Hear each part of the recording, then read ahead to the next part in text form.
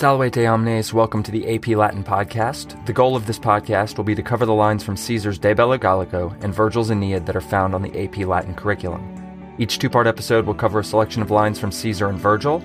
I will present the Latin and English of the text, providing relevant clarification, background, and cultural information that will help put the readings in their proper context. I encourage you to read along with me as you listen to the Latin and to use the English as a way to check your understanding, rather than relying on the English for understanding. Each episode will conclude with some essential questions to consider as you process through the meaning of the text. Parati, eamus. AP Latin Podcast, Episode 15a, De Bello Gallico, Book 5, Chapters 35 and 36.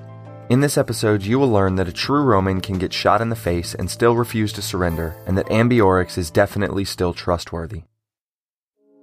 Quo praecepto ab eis diligentissime observato, cum quaepiam cohors ex orbe excesserat, atque impetum fecerat, hostes velocissime refugiebant.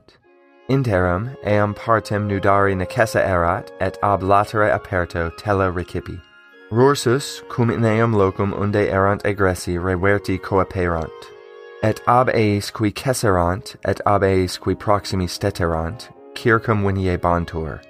Sin autem locum tenere velent, nec virtuti locus relinquebatur, neque ab tanta multitudine coiecta tela conferti vitare poterant. Tamen tot incommodis conflictati, multis vulneribus acceptis resistebant, et magna parte diei consumpta, cum a prima luce ad horam octavam pugnaretur. Nihil quod ipsis esset indignum comitebant. Tum Tito Balventio, qui superiore anno primum pilum duxerat, viro forti et magnae auctoritatis, utrumque femur tragula traecitur. Quintus Lucianus eestem ordinis, fortissime pugnans, dum circum vento filio subvenit interficitur. Lucius Cata legatus, omnes cohortes ordinesque ad hortans in adversum os funda vulneratur. His rebus permotus Quintus Titurius, cum procul ambiorigem suos cohortantem conspexisset, interpretem suum neum Pompeium ad eum mittit rogatum ut sibi militibusque parcat. Ille appellatus respondit. Si velit secum colloqui licera, sperare a multitudine impetrari posse, quad ad militum salutum pertineat. Ipsi vero nihil nocitum iri, inque eam rem se suam fidem interponera. Ille cum cauta salcio communicat, si videatur, pugna ut excedant et cum ambiorige una colloquantur, sperare ab eo, de sua ac militum salute impetrari posse. Cata se ad armatum hostem iturum negat, atque in eo perseverat. After this command had been very diligently obeyed by them, when any cohort had gone out from the circle and had made an attack, the enemy very swiftly fled back. Meanwhile, it was necessary for that part to be exposed and weapons to be received from the exposed flank. Again, when they had begun to return into that place from which they had gone out, they were surrounded both by those who had retreated and by those who had stood nearby. But if, however, they wanted to hold their place, neither was a place left for Virtus, nor, crowded together, were they able to avoid the weapons thrown from such a large multitude. Nevertheless, afflicted by so many disadvantages with many wounds received, they were resisting, and after a large part of the day had been consumed, although it was fought from first light to the 8th hour, they were engaging in nothing that would be unworthy of themselves. Then for Titus Balventius, who in the previous year had led the Primus Pilus, a brave man and of great authority, each thigh is pierced with a spear. Quintus Lucanius, of the same rank, fighting very bravely, while he comes to the aid of his surrounded son, is killed. Lucius Cata, the legatus, encouraging all the cohorts and ranks, is wounded directly in the mouth by a slingshot. Very disturbed by these things, Quintus Titurius, when at a distance he had caught sight of Ambiorix encouraging his men, sends his interpreter Gnaeus Pompeius to ask that he spare himself and his soldiers. He, having been appealed to, responds, if he should wish to converse with him, that it is allowed, that he hopes that the request which pertains to the safety of the soldiers will be able to be obtained from the multitude, that no harm will come to him, and that in this matter he places his own faithfulness. He, when he consults with the wounded Cata, if it should seem right that they withdraw from the fight and together converse with Ambiorix, that he hopes from him to be able to obtain the request concerning his own and his soldiers' safety. Cotta refuses that he will go to an armed enemy, and he persists in this. Where we last left the battle, Ambiorix had issued a command for his soldiers to withdraw whenever the Romans advanced and to attack while they were returning to their standards. This tactical adjustment immediately gave the Romans trouble, as they were now being flanked whenever they would attempt an attack on the Gallic lines, or surrounded and packed together when they stayed in their circle. But although things are going badly for the Roman military, Caesar continues to take care to highlight the bravery of the common soldier throughout his description of the battle, to such an extent that, even though he stated last episode that they were deserted by fortune and by their commander, and even though he had just mentioned that they were leaving their positions frantically trying to grab their stuff from the baggage train, Caesar now states that they did nothing unworthy of themselves. And despite the circular formation they were forced into in order to defend themselves, and despite Ambiorix's adjustment in tactics, they were able to sustain the battle from dawn until the 8th hour. The way the Romans counted their daytime hours started from sunrise, roughly around 6 a.m., where the first hour would be 7 a.m., the second 8 a.m., and so on, placing the 8th hour at around 2 p.m. In this battle description, as in the preceding sections of this book, Caesar has shifted his writing style. Where before we have seen Caesar move from the detached commentarious writing to include elements of biography and more recently, formal rhetoric and historical narratives of battles, Caesar's depiction of individual acts of heroism and deaths in this section is closer to what you might see in epic poetry. Homer's Iliad gives us many examples of an epic depiction of a battle. In one, Achilles is raging through the Trojan forces on the battlefield. Book 20, lines 472 to 484 from the Loeb Classical Library translation. With his spear, Achilles came up to Mulius and struck him on the ear, and clean through the other ear past the spear point of bronze. Then he struck Agenor's son Echeclus square on the head with his hilted sword, and all the blade grew warm with his blood, and down over his eyes came dark death and resistless fate. Then at the point where the sinews of the elbow join, there he pierced Deucalion through the arm with a spear point of bronze, and he awaited his coming with arm weighed down, looking upon death before him. But Achilles, striking him with the sword on his neck, hurled afar his head, and with it his helmet, and the marrow spurted out from the spine, and the corpse lay stretched on the ground.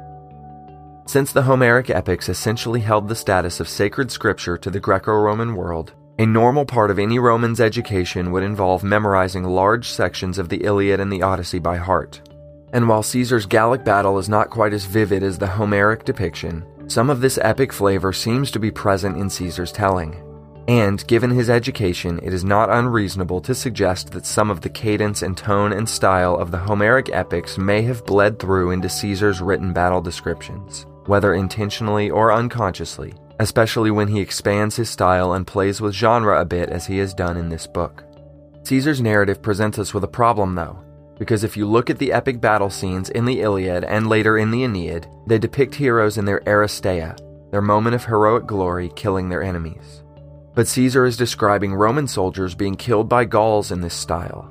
If he is intending to describe these battles with an epic flavor, he has inverted the formula so that the Gauls are performing the actions reserved for epic heroes, and the Romans, although fighting bravely themselves, are still the ones dying and not the ones in Aristeia. Caesar mentions 3 specific people as being wounded or killed in his quasi-epic list: Balventius, Lucanius, and Cotta himself. Cotta is shot full-on in the face by a slingshot while he's in the middle of the fighting, highlighting his bravery and reminding us what Caesar mentioned last time about his role as a commander and as a soldier in the battle. Recall from episode 12 that centurions commanded the centuries that made up the cohorts of the legion, and that in Caesar's army the best centurions were promoted up the ranks to become primi ordines. The primus pilus was the senior centurion of the legion and commander of the first cohort, so he would be the highest-ranking centurion. The other 2 men mentioned by name as being wounded or killed in the battle had held that rank. Because of what he is seeing during the battle, Sabinus decides that his best course of action to protect himself and his men is to arrange to talk terms of surrender with Ambiorix, and so he sends his interpreter to meet with Ambiorix. The Gnaeus Pompeius, who serves as Sabinus's interpreter, is not related biologically to the famous Gnaeus Pompeius Magnus, Pompey the Great, member of the Triumvirate and future opponent of Caesar. Instead, this is one Gnaeus Pompeius Trogus, from a Gallo-Roman family out of the Roman province, whose father had obtained Roman citizenship by serving under Pompey Magnus, and had adopted the Pompey family name in honor of their patron. So Trogus meets with Ambiorix, and Ambiorix's response to Sabinus is supremely arrogant. Ambiorix grants permission to come into his presence, clearly indicating who is in charge and reinforcing that Sabinus is totally at his mercy. To a Roman audience, this tone of absolute dominance over a Roman would have been intolerable, and Sabinus's submissive request to spare him and his men would have been antithetical to Roman ideals. Ambiorix also mentions his hope that the multitude will agree to the request, as though he actually doesn't have a say in the matter, and recalling his justification for attacking the Roman camp in the first place. And then he swears that Sabinus will come to no harm. And since Ambiorix has proven time and again that he keeps his word and honors his oaths, Sabinus believes him. And at this point, everyone in the audience would be yelling at the TV screen. One thing of note by way of grammatical forms: inside of Ambiorix's response, you encounter Nocitum iri, an example of the very rare future passive infinitive form. I rendered it in my English reading as "no harm will come to him," in an attempt to preserve the use of eo ira to create the form. Sabinus asks Cotta to come with him to talk with Ambiorix, and Cotta flat out refuses. And in this final statement, we see yet again another contrast between the two men. Where Cotta is in the middle of the fighting and gets wounded, Sabinus is standing at a distance. Where Cotta doesn't care about his own physical safety, Sabinus is begging for Ambiorix to spare him. Oh, and his men too.